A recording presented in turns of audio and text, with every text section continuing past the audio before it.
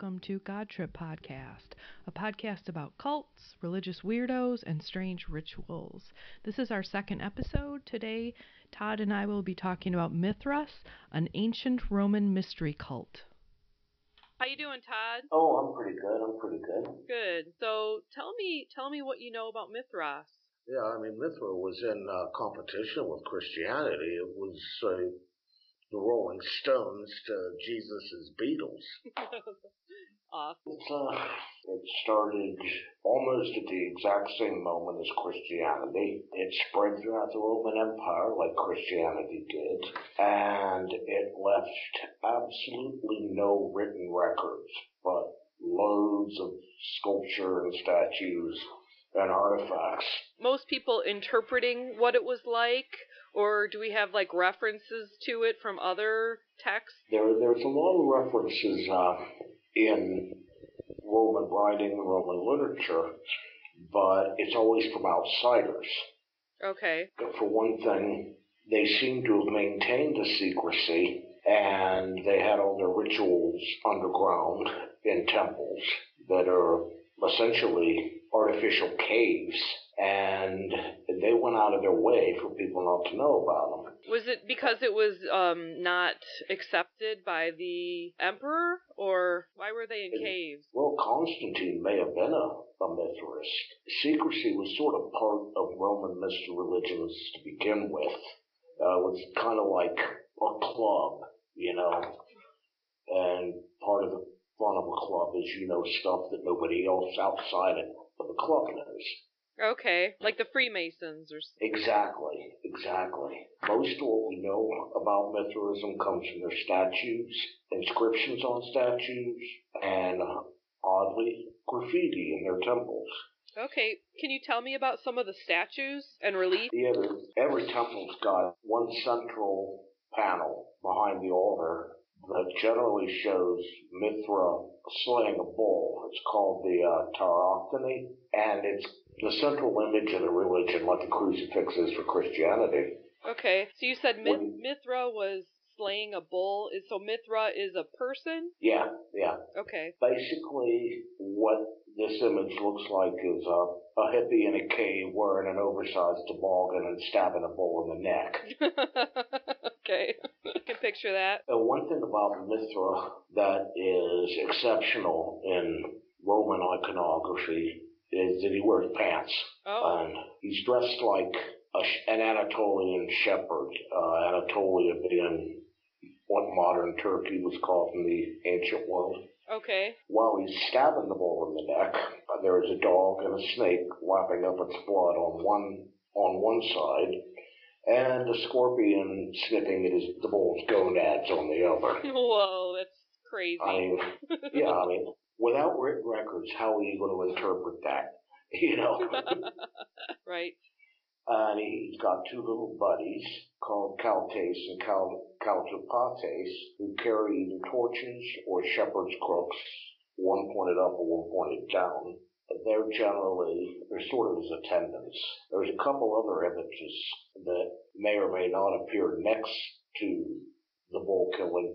On one image, Mithra is having dinner with the sun, and another one is Mithra being born out of a rock, sometimes a flaming rock, and sometimes the statue would have been hooked up to where it sprayed water like a fountain. I wonder if the legend of Gilgamesh comes from this story, because Gilgamesh, I think he's born out of a rock near a river, and he subdues, or I think he tames a bull.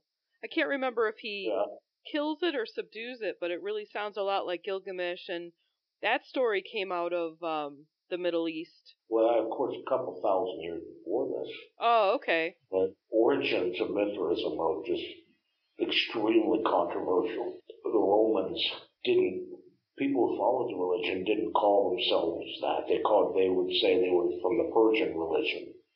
Oh, okay. And the Romans believed that they were practicing Zoroastrianism, but modern scholars tend to think that it was something connected but different, that had been westernized or something. There are a few connections to Zoroastrianism, other than the fact that Mithras is a figure in both, and Mithras also a figure in Hinduism.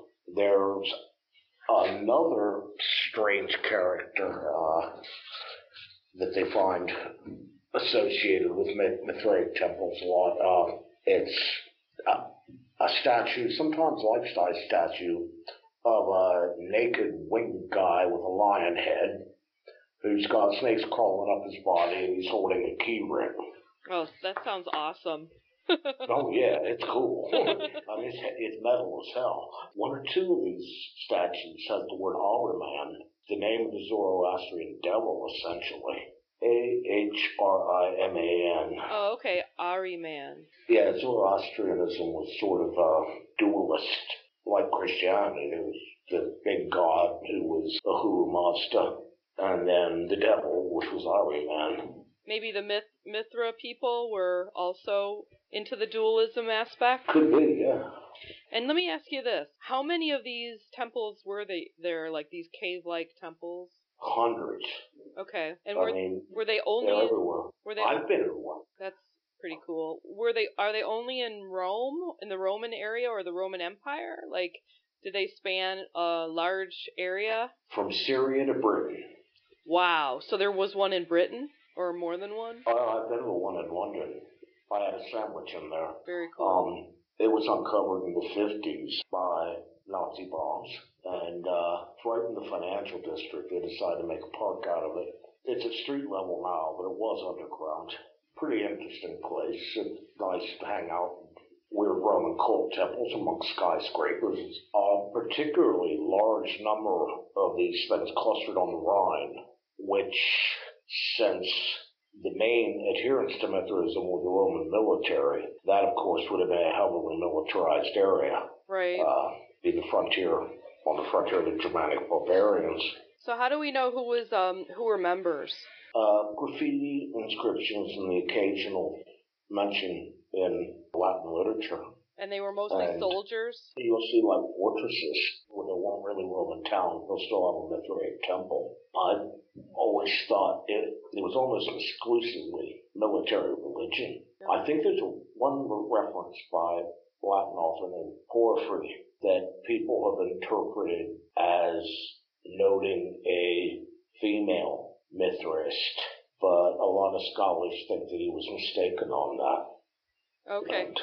So they were almost all, or probably all, male? Oh, yeah, including, some people think Constantine himself was a Mithrist before he converted to Christianity. Well, it's one reason. I mean, you'll hear that Mithraism was a major competitor with Christianity, but you can't really have a universal religion as a boys' club, that's exclusive to one demographic. Yeah, that's not going to catch on, probably. Yeah. Mithra and Christ were frequently associated with late Roman sun worship. The invincible sun is what they called him, Sol Invictus.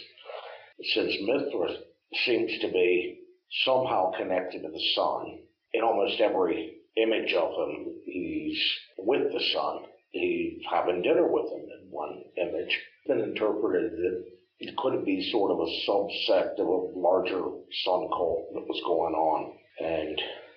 But a lot of times you will hear in popular history that Christmas, Christ's birthday, was put on December 25th because that was Mithras' birthday.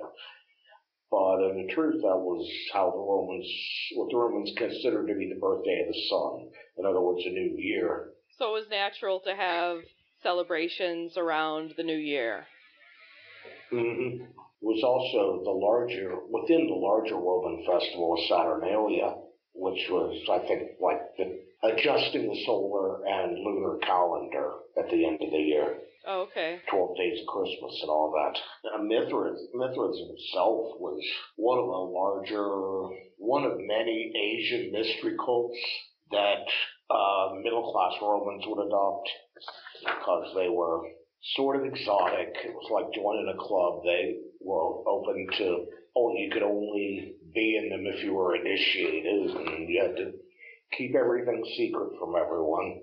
Okay, I read that's I didn't really know what a mystery cult was, and I read that mystery just meant secret. It doesn't really mean mystery. It just it means that they just kept it to themselves. Yeah, there were a lot of rituals of initiation in this cult. Yeah, there was like 7 levels within Mithraism. I think maybe that showed up in graffiti somewhere.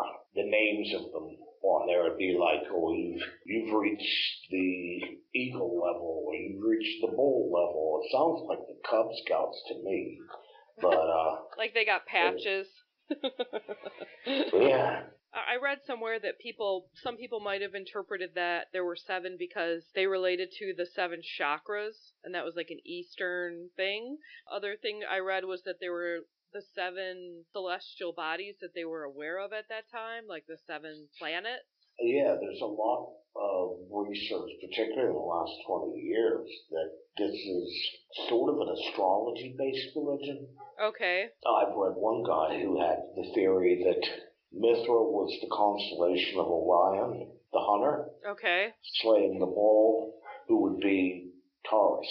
I don't really understand that much about astrology to comment on it, but there have been Mithric temples excavated that have the 12 signs of the zodiac on the floor. The ceilings are usually blue, sometimes with stars or animals painted on it, so it does seem to have some sort of celestial ramifications. That sounds really cool. I'd like to see one of those. It sounds really awesome. Yeah, and most Mithric temples fit maybe 24 people tops, and they would all sort of recline on stone benches along the walls. Romans ate lying down. They can generally tell what they ate just from the bones that are found around the temples, and strangely, the number of cherry pits that are found near Mithric temples indicate that midsummer, when cherries are ripened, was when most of the rituals cluster around. Yeah, if you're a solar religion, summer solstice would be the longest day, you know? Right. Yeah, the 7 grades were recorded hundreds of years later in a medieval Byzantine text. Knowledge of this cult must have survived far longer than the cult did, because by 400 AD it was pretty much gone. Okay, so it lasted from like the time of Jesus to about 400? Yeah, about from the time of Jesus till when Christianity became the official religion of the Roman Empire. Okay. Where was Byzantium? Once again, centered on modern Turkey. Oh, okay. When the Roman Empire split in half around the 4th century, the eastern half lasted far longer than the western half, and ultimately turns into the Byzantines. And then when Christianity... at one point, Christianity split between East and West, and so you get Orthodox and Catholic Christianity to this day. And that was at the Council of the Nicenes? Nicene, that was 312? Yeah, that was the one where they figured out, or they had a meeting to decide exactly who Jesus was, and whether he was God or a man or a little bit of both. They chose a little bit of both. It was connected with the Arian heresy, which is very popular at the time. It said Jesus was a man who just happened to be particularly holy. Ultimately, Mithraism and Christianity both started off at the same starting point. They do share a lot in common. I mean, for instance, Mithritic rites were usually on Sundays as well, as, of course, Christianity. Even though it's based on Judaism, where the Sabbath is on Saturday, it switched to worshiping on Sunday. A lot of it is Roman popular religion as opposed to official religion, because everybody, depending on the emperor, who the emperor was, most Romans technically treated the emperor as if he was a god. You made sacrifices to the emperor. Judaism and Christianity would consider that blasphemy. Right. Which is why they had so many problems with Rome. Ironically, there were also a lot of Romans that were part-time Jewish. They would practice the Jewish religion without actually being circumcised and converting. It was another exotic Asian cult to them. Some of the things I've read about ancient Rome and people practicing is that they might, for instance, they might become Christian, they might convert to Christianity, but they still would go and make sacrifices at the temple of some goddess or god, just to, like, hedge their bets. like they weren't very faithful is a way to think of it, but mostly they just probably were used to making sacrifices to these Roman gods and goddesses, and they converted to Christianity, but they probably didn't see any problem with also honoring their past gods and goddesses just to make sure their crops were good that year or whatever they were worried about. Oh yeah, it's just like there's almost a recreational aspect to it, you know. People who shop for religion, leave one and join a new one, just constantly. Even Augustine was guilty of that before he became a Christian. Well, I think a lot of contemporary people do that. They might, have a little bit of Hinduism on their altar, and a little bit of Buddhism, and a little bit of Christianity. Yeah, it's what Trungpa back in Boulder called that spiritual materialism. Chogyam Trungpa Rinpoche? Yeah. He called religious shoppers spiritual materialists. That was his term for it. That's a good term. Yeah. So the Romans were doing a little bit of that, the ancient Romans. When you're not in a monotheistic culture, there really isn't any barrier to doing that. Right. And they had lares and penates too, which means lares and penates were your own personal house god. They find a lot of small statues and tokens and things like that from people's private personal gods. Right. Who looked over their own personal private affairs. Mm-hmm. Oh, even in Roman Britain. Particularly, I think a lot of these things survive in Bath, and they found them outside Mithraistic temples, would be like curse tablets, where somebody writes to a god requesting that they mess with one of their enemies, or something like that. Okay. Or they write the name of an enemy backwards. I think I remember reading something about this, some archaeologists finding things like that. And there'd be like maybe one tablet that was like really sweet, and then another one that would be like kind of damning their enemies. Some of them were nasty. That must be fun to read. Yeah, town of Bath, where a lot of them have particularly been excavated. The Romans had philosophic religions too, like Neoplatonism or Stoicism.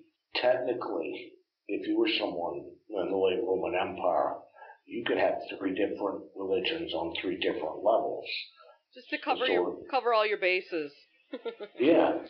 Have a public religion. You could have philosophic religion to discuss philosophic matters, and then you could meet with all your friends in an underground temple and have a party at night.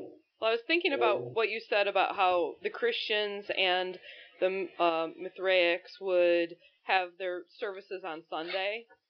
And and Mithra was the god of the sun, or he was related to the sun. What I read was, actually I read like some contradictory stuff. Like some things I read said that he was light and that sun was his chariot. So he wasn't the sun, he was the light. And then other things I read said that he was the sun. So, or that he was like related, he was connected to Apollo. Interesting that there was like a debate about whether he was just the light or he was the sun. Since Sunday was the day of the sun, and I read that like the 7 initiations, the initiations that were 7 were, I was saying before, like they could be the chakras, but they could also be the 7 celestial bodies that represented each day of the week. So those were the 7 that they knew of at that time. And it makes sense that they would, if Mithra is the guy related to the sun, then they would worship on Sunday. Mm-hmm. But I'm not sure why the Christians would also choose that day if the Jews chose Saturday. With the Christians choosing Sunday, I would imagine it would be because they would associate Christ with the power of the sun. And another strange aspect of Roman religion that affects both these ones, so we'll talk about Christianity and Mithra, is that in Rome, they didn't take a religion seriously unless it had been around for hundreds of years. They had to relate their Mithraic rituals to Zoroastrianism in order to give it street cred. And the same thing with Christianity. They had to claim a background in Judaism, or average Roman would have just thought it was some sort of off-the-wall superstition, some sort of New Age lunacy. I think a lot of people feel the same way now. They're like Jehovah's Witnesses and Mormons are not as taken as seriously because they've only been around a couple hundred years. Well, that's true, yeah. Or Scientology has only been around, 50 years. That makes perfect sense. The Romans thought the same way. You needed a pedigree to have a legitimate, serious religion. Mithras, they called themselves Persians, even though they weren't ethnically Persian whatsoever.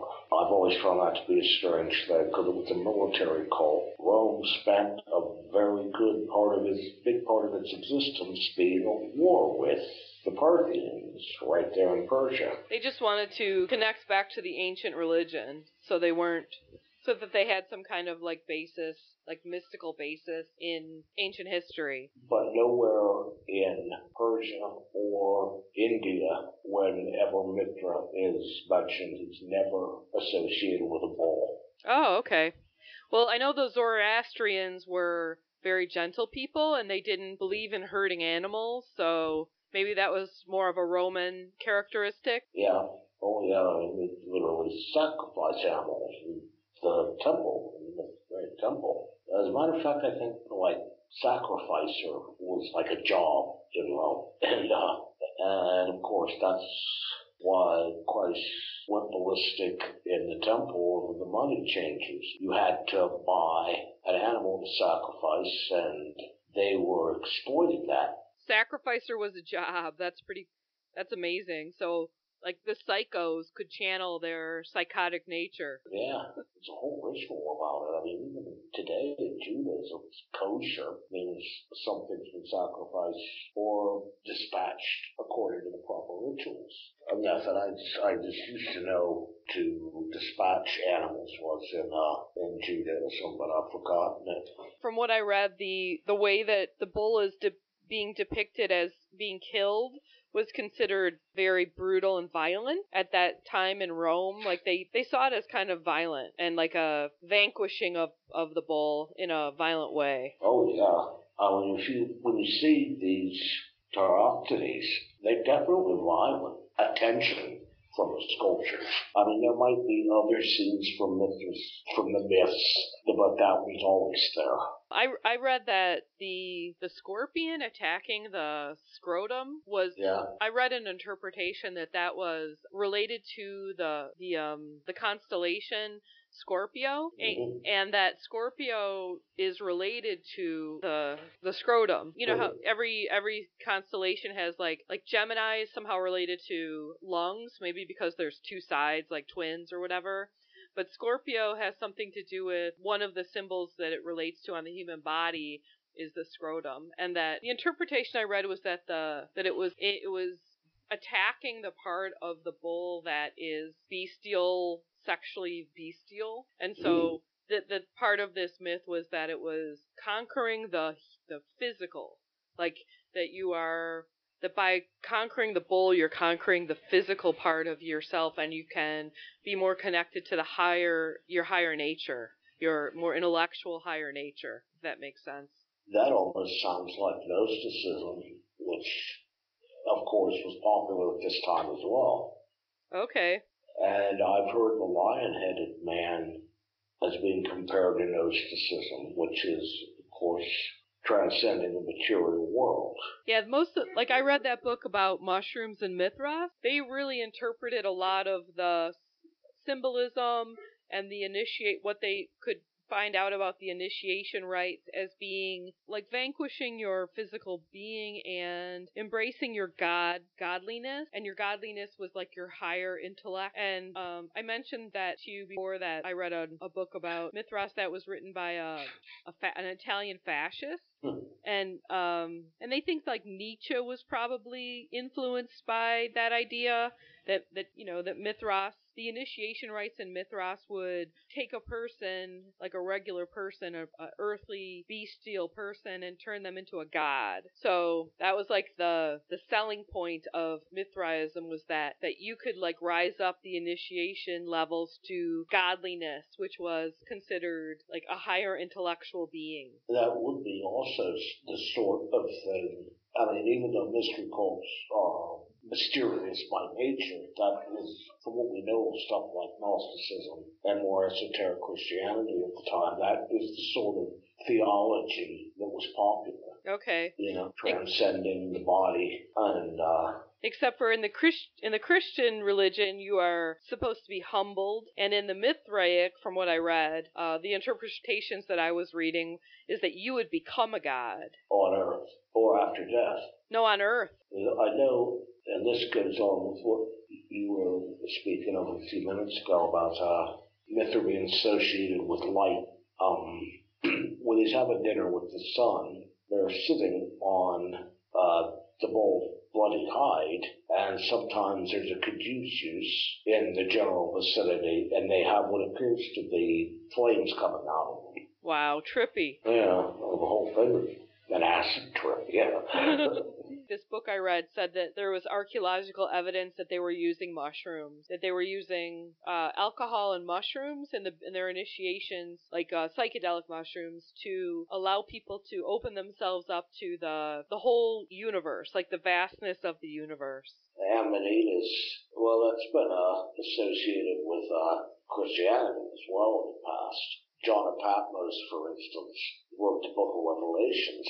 It's been noted that Amanita muscaria mushrooms are particularly plentiful on Patmos, where he wrote the Book of Revelations. And, I was just thinking about how John of Patmos, who wrote the Book of Revelations, supposedly in a cave on the island of Patmos in the Aegean. Apparently, that island is notorious for the amount of psychedelic mushrooms that grow on it. Well, that makes perfect sense to me. Yeah. Having read Revelation. It does sound like the Mithra worshippers or cultists did want to transcend mortality, but it doesn't seem like the army would be the sort of place you'd go for converts to that.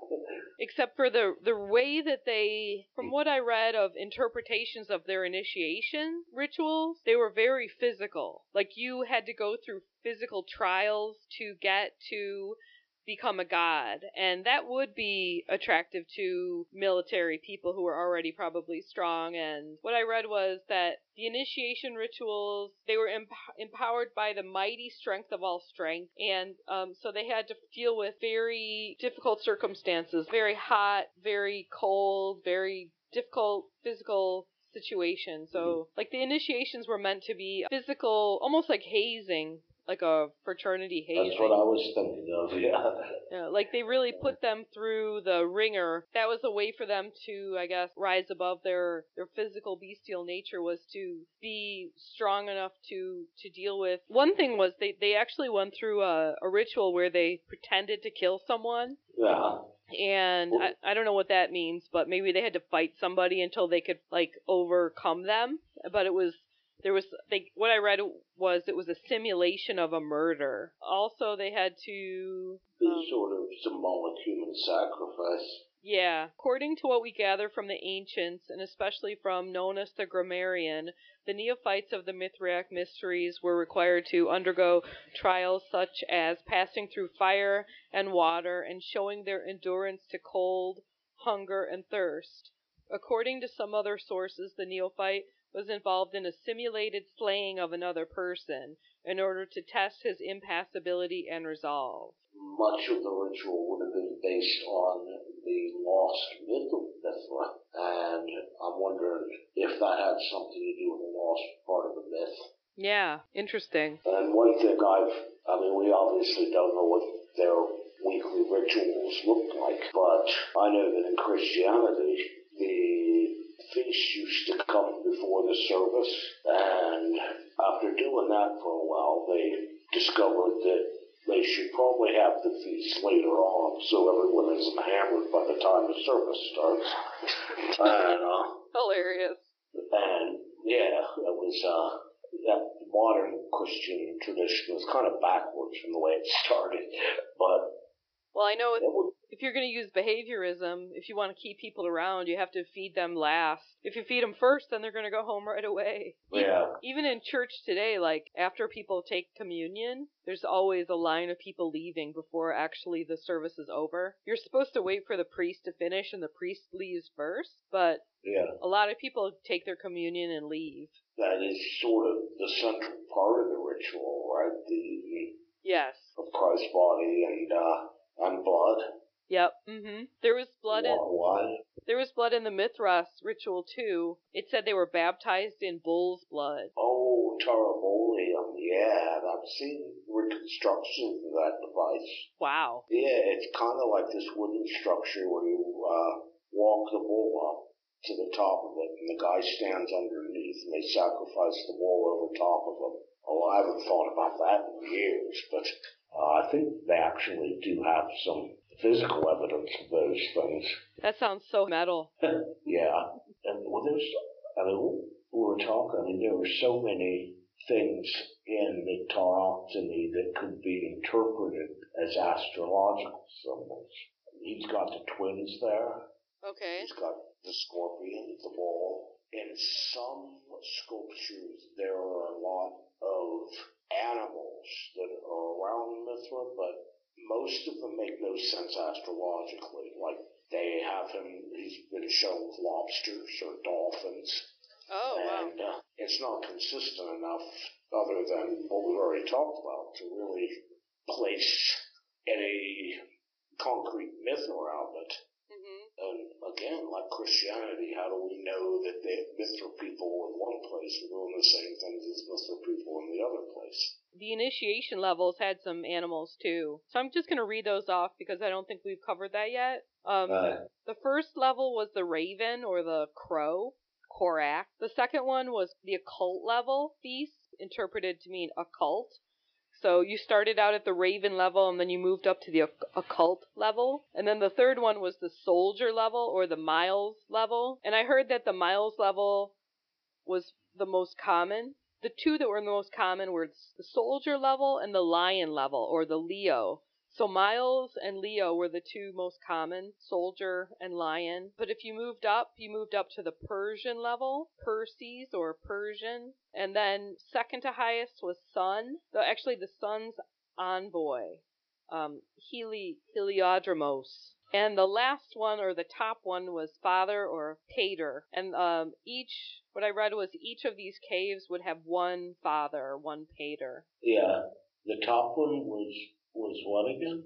Father or pater. That's like the Eagle Scout level. Right. You have to be a super duper Mithra nerd to get to that level. Almost all these things we already talked about appear in the iconography. Lion-headed guy. The Leo. And what was that? Did you say Mithras? So raven or Korax, occult or Cryphes, Cryphies, which is translated to mean occult, and then soldier, which is translated from miles, Miles, and then lion or Leo, Persian or Perses, son's envoy or Heliodromos, and father or pater or potter, however you say it. Pater. Okay, pater. Yeah, it's kind of like the Shriners is what it sounds more like to me, because you're claiming to worship in a Persian religion, but Persian is a level in this religion. Right. It's like Shriners and their fezzes and dorky little cars. Oh yeah, that's right. It makes it seem a lot less cool. Yeah. It's like more cool depending on your perspective at the time. Without the mushrooms and cool cave. Yeah. Here's something I read about the Persian level. So when you were reaching the Miles level or the soldier level, they would offer you a sword and a crown, and you were supposed to take the sword, but decline the crown and say, "My crown is Mithra." That does sound really military. Yeah. Well, the word itself means basically contract or to bind or an oath. Yeah, I read that, like, Mithras, because Mithras was associated with the sun or the sun's light, that Mithras could see everything and knew all truth, and so that had something to do with, like, if you made a contract, then it was honorable, because something about being truthful and knowing all truth and being honest. Oh, so it's some sort of like proto-capitalist god or something, you know. Yeah. In the Rig Veda, when Mithra appears, the word means friendship. Okay. I don't understand how semantically the name went into two opposite directions. The figure itself goes back to at least the Bronze Age, before the Indians and the Iranians split off as separate people, because it appears in both. Once again, outside of the Roman party cult context, he's never shown with a bull, let alone killing one. Okay. So that seems to be a device that was invented somewhere between Asia and the Mediterranean. And, well, that's the thing. I mean, Mithras wearing pants. He's dressing like somebody from Anatolia, which coincidentally stands between the Roman Empire and Persia. Okay. In a lot of ways, it seems like this is almost a Rorschach impot test. You can read into it whatever you want to, you know. Well, that's the thing, because we don't really have enough, like, solid literature from the time, so it seems like mostly we're just getting, like, interpretations. A lion-headed man is always sculpted to look as scary as possible. Definitely give you flashbacks if you're reading the mushrooms there. Yeah, that would be scary. I love that symbol, but I totally see it as being scary. Yeah, the lion always seems to be boring. And it kind of reminds me of a Gnostic statue that's never been explained, except the guy's got a chicken head. And not as cool. Chicken. Oh, God. Once again, the lion is a crane. Yeah. And also, at least one statue, possibly more, have associated them with a Persian devil. I'll tell you, another thing is that they Caduceus, the medical insignia with the two snakes going up the staff. Yeah. That's been found a couple of times in context of Mithraic temples. And, of course, Lion Man has two snakes crawling up him as well. Image, or that device, in mythology is almost always connected to Mercury. Main jobs is to escort the souls of the dead to the afterlife. And some people have speculated that maybe that has something to do with Mithraic rituals. Interesting. You know what would be cool is, I actually read this somewhere, I wish I could lay claim to this idea, but a really good prank would be to erect a statue of Mithras killing a bull in front of the, like, stock exchange building in New York City. That sounds familiar. Did somebody already do that? I don't know, maybe. Actually, I read it in a review of one of the books on Mithras. It's generally taken for granted that the bull is not a domestic livestock bull. And back then, aurochs were still around, you know. And I think that's what the bull's supposed to be. And certainly the Merrill Lynch bull looks like it's a bit foul. Yes. And something else that I've come across, that Mithraic temples, in some of them, they seem to have worshipped other gods. I was just thinking that the one in Walbrook in London, right next door to the Bank of England, spent its later years in life, I believe, the Temple of Bacchus. Mithraeum, the temples are found underneath churches often enough that it's speculated that early Christians purposely built their churches on top of Mithraic temples to show dominance.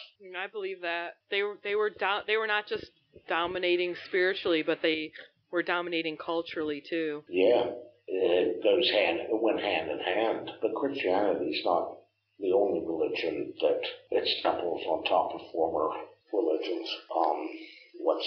The Vatican, for instance, that's where the Watte's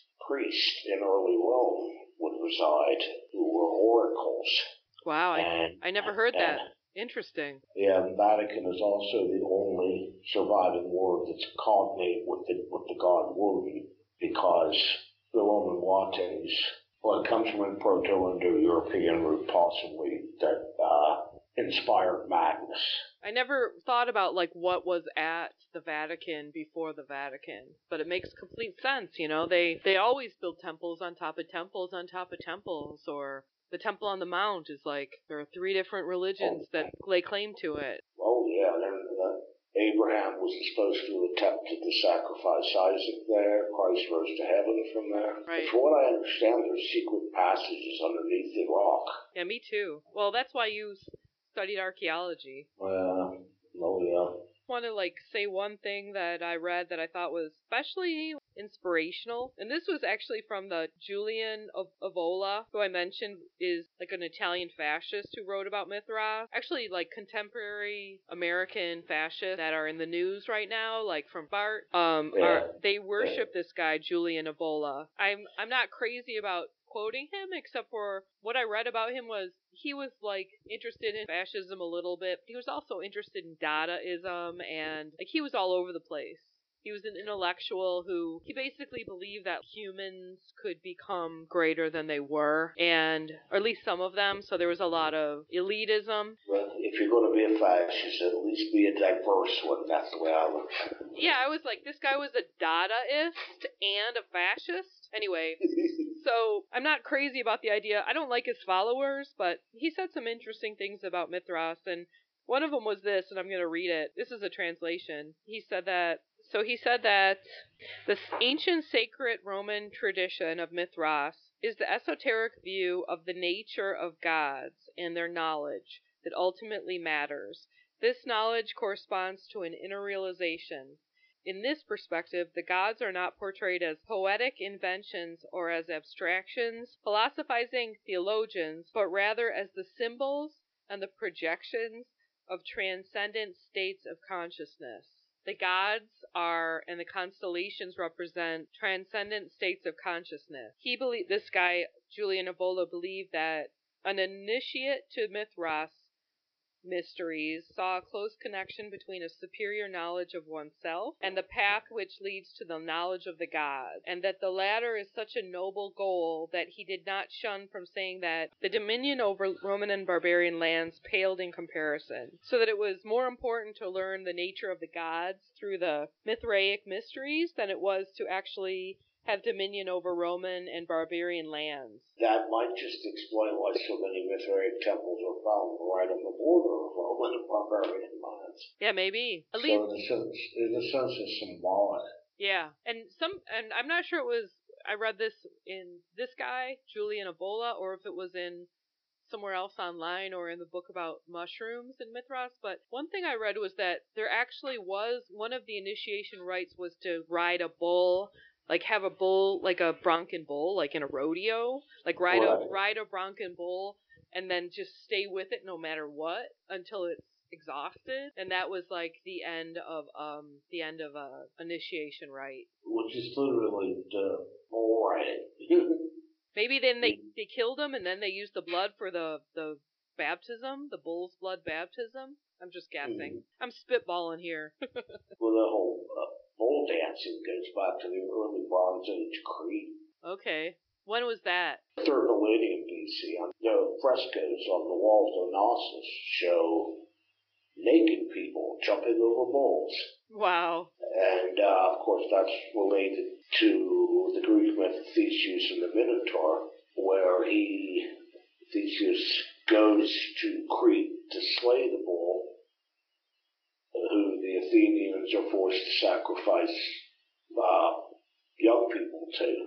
That myth is just generally considered to be a survival of some sort of prehistoric Cretan bull religion. And since they were the first power in the Mediterranean, they demanded slaves from the Greeks to basically join in this bull jumping sport that they did. Wow. I mean, it sounds crazy, but in this day and age, people run with the bulls, and Yeah, there yeah. still are people riding bulls and rodeos. It seems crazy to me. Well, the frescoes in Knossos made it sound like they'd run at the bull, jump over, grab the bull's horns. The bull would jerk its head back to throw them off, and they'd jump over the back of the bull and land on their feet. Wow. That's what the Cretan paintings look like they're doing. So people have been doing stupid things like that Yeah. for thousands of years. Jackasses existed since the early Bronze Age. Right. I actually saw a bull get into another bull's pen in Eldorado, Colorado. I was driving by and I saw it happen. I pulled over and watched it, and it was one of the scariest things I've ever seen. Like they were so big and so angry and so powerful. I was mesmerized, but I was also like really scared. Like I'm a suburban and city girl. I'm not a rural girl, so I didn't really understand how powerful bulls were until I saw that, and I was blown away. Like it was a. Oh yeah, I mean bulls. Yeah, a whole bunch of cultures are symbols of unrestrained power. It all goes back to wild ox. Our domestic cattle now are bigger than domestic cattle up until the last couple hundred years, but our oxen were way bigger than modern bulls. And wow. Yeah, wild cattle lived. I think the last one died in the 1600s, but they were considered to be one of the more dangerous animals that existed in Europe. I believe it. Aurochs is where the word ox comes from. But loads of religions have some sort of bull symbolism in them, just because it was considered unrestrained masculine power. Okay, makes sense.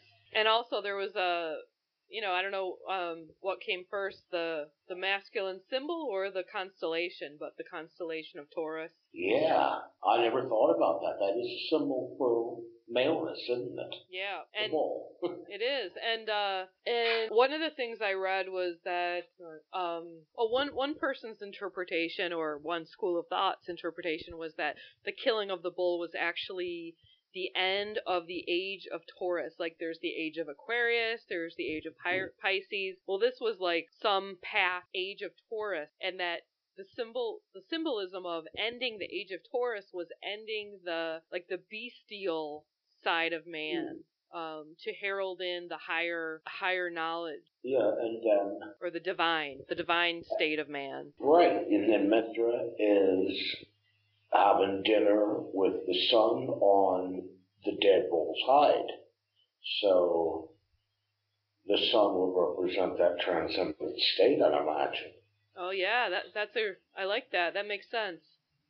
So and the bull representing the animal. And Apollo was like the smart, the wise, the divine, the higher force of wisdom, and so it's like wisdom over the bestial nature.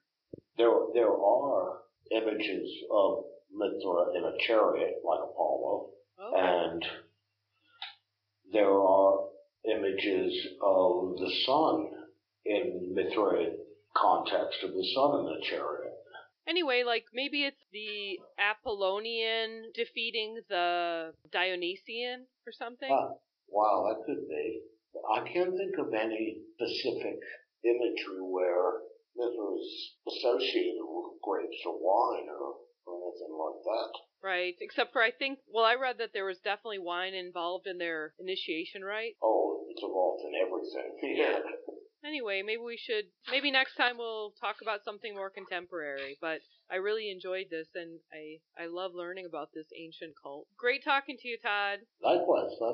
Hey, thanks for listening to the second episode of God Trip, and next week we'll be back with a much more contemporary group. See you then.